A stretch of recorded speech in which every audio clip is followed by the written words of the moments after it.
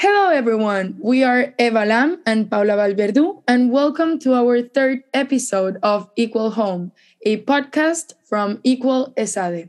First of all, we have to thank everyone that has decided to follow up this short Taylor Swift series. We expect you like this second and last episode as much as you loved the first one. Just to remind you, and for those first listeners, today we will talk about Taylor being slut-shamed, then we will talk about the re-recording issue, and finally, we will talk about the $1 sue. Please do not hesitate to send us a message through Instagram =lovarEsade with your suggestions for the following topics. We are more than happy to interact and debate with all of you. So, let's start.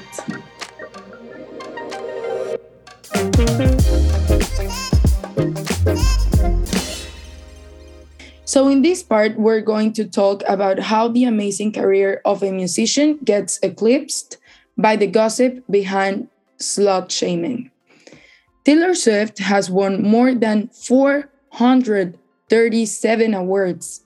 She's the only woman solo artist to win the Grammy for Album of the Year thrice, so that's 3 times for her solo recordings.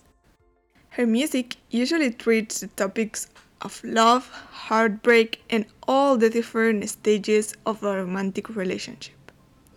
However, she has also turned into one of the greatest storytellers in our generation.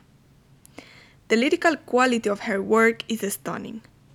With lyrics such as All Too Well and the whole Folklore and Evermore album, Taylor exposes, in a very well-written pieces, feelings that are known by most of people. She has done this since day one. An example is the song Mr. Perfectly Fine, because through her lyrics evolve as she gets older, her ideas and how she formulates them have always been unique. Yet, what tabloids talk about are her exes. What everyone mentions about Taylor and what she is usually asked for is her personal romantic business. And though it makes sense to say, oh well, but if her whole discography is about that, it's just common sense that people are interested in it. And this might make sense. But then you take the example of Ed Sheeran or Bruno Mars, two incredible artists that speak about their personal experiences many times, but casually they are not asked about their personal relationships. In second place, it is clear for most of people that she has dated many men. However, the quality behind her pieces is not as clear. It is true that her personal experiences are key through all her life as a musician.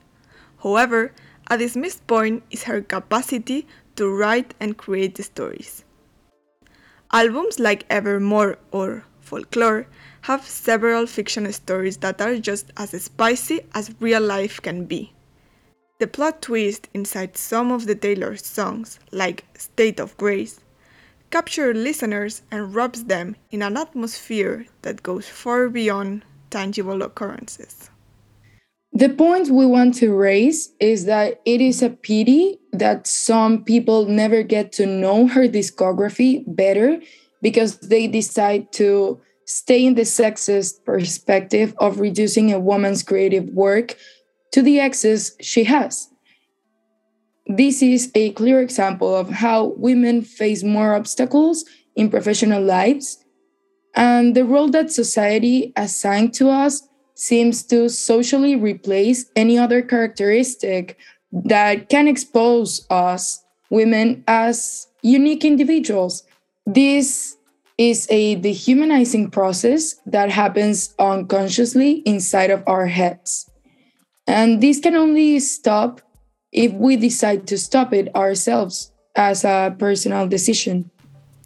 It is impossible to talk about Taylor without mentioning the most recent scandal that she is facing. However, even though the release of her re-recording discography has made this breaking news, the story begins a few years ago. Taylor had signed with Big Machine when she was very young, and she gave all the rights of the audio files from which all the copies come from, the rights of using them on media and public presentations in which there is a recording. So these rights are called masters. So, although this seems a quite naive move from Taylor, it is important to mention that she signed with Big Machine when she was only 16 years old. She was not the phenomenon we know nowadays, so the terms and conditions of any contract were pretty much on the side of the record label. It is fair to say that Big Machine complied with its objective of positioning her and generate the icon that we now know. However, in 2018, Taylor was in a completely different place, in which she had enough power to negotiate the rights of her masters, the files that Eva previously mentioned. So, she decided to change from record label. She goes to Universal, leaving behind the property of all her previous albums and focusing on the future, because Universal would give a better deal for her future work. On the other hand, Big Machine Records offered her a deal to obtain the rights of previous albums. So the deal was that for each new album, she would get the rights of one old album. But Big Machine was going to be sold, and she knew that.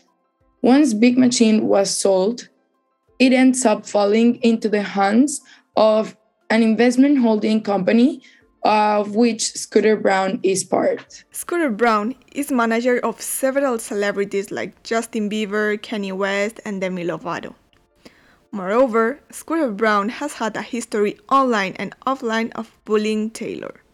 So, he was already a persona non grata to Taylor at this point.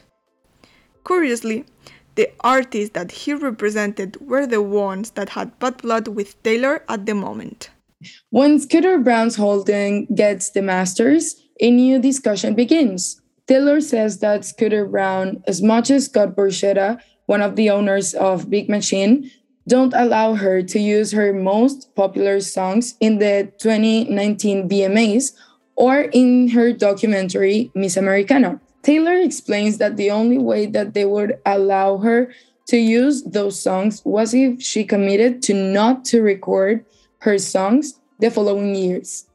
They did know that there was a legal loophole in the contract that allowed Taylor to start re-recording her old albums from 2020. Taylor said, the message was clear. Basically, be a good girl and shut up. Taylor's team started negotiating the rights of the masters again with Scooter Brown. But Brown's legal team said that Taylor must sign a NDA, a confidentiality and non-disclosure agreement in which she committed to not speak publicly about Scooter Brown unless it was in a positive way. According to Taylor's legal team, this was not normal, so they said no. Another controversy blows up. Another holding buys 100% of Taylor's music, videos, and album masters to Scooter Brown. This was the second time all the rights were sold without notifying Taylor. This was Taylor's lifelong work. Imagine how she must have felt. Taylor starts negotiations with this new holder, but her team finds out that Scooter Brown would still continue to receive profits in this deal. So Taylor and her team decide to fully step down and start the re-recording of her albums in 2020. This is an example of how the structures in which our society is based facilitates that men take control over women's lifelong work. Our system is constructed in a way that men that don't like a woman can end up dominating her. Scooter Brown wanted to shut down Taylor Swift, and he used every single mechanism that he had to try and do it. From bullying her on social media to take real legal and economic actions that could have had dramatic repercussions for Taylor. And dramatic repercussions is the best way to transition to our last topic, which is the $1 sue. When she was 27 years old, Taylor went to court against a former radio DJ that once groped her. A picture shows the moment Mueller, the DJ, inappropriately grabbed her, putting his hands up her skirt. Taylor explains that she told his boss, they did an investigation, and he got fired. After this, he sued her for millions of dollars, so she countersued for $1. In her own words, she explains, you walk into a courtroom and there is this person staring at you like you did something to him. The first thing they say to you in the courtroom is, why didn't you scream? Why didn't you react quicker or stand further to him? Despite the fact that there were 7 people who saw him doing it and a photo of it happening, she had to face these questions that blame her from what he did to her. She had to go through an extremely dehumanizing process in which lawyers get paid to antagonize victims. The jury decided in her favor, and they believed her. She expressed in a concert, I just think about all the people that weren't believed, and the people who haven't been believed, and the people who are afraid to speak up because they think they won't be believed. And I just wanted to say I am sorry to anyone who wasn't believed, because I don't know what turn my life would have taken if people didn't believe me when I said that something had happened to me. The experience that she exposes in the Miss Americana documentary is just a proof of how white, beautiful, and millionaire women who are allegedly on top of everything still have to face gender violence and the system which structurally functions against women. This is not to say whatsoever that women of color don't have further obstacles and harder challenges. This is to say that patriarchal societies affect all women, and it is our responsibility to identify those errors in the system in order to improve it or create a better one. And that's a wrap. Thank you to everyone who is listening right now. This has been an extremely long topic, but we consider each point to have a great insight that we can raise debate and discussion. If you want to stay tuned, follow us on Instagram at @equallowbaresade and subscribe to this podcast. Don't forget to check our next episode that will come out next Thursday. Have a good one. Bye. Purple kisses.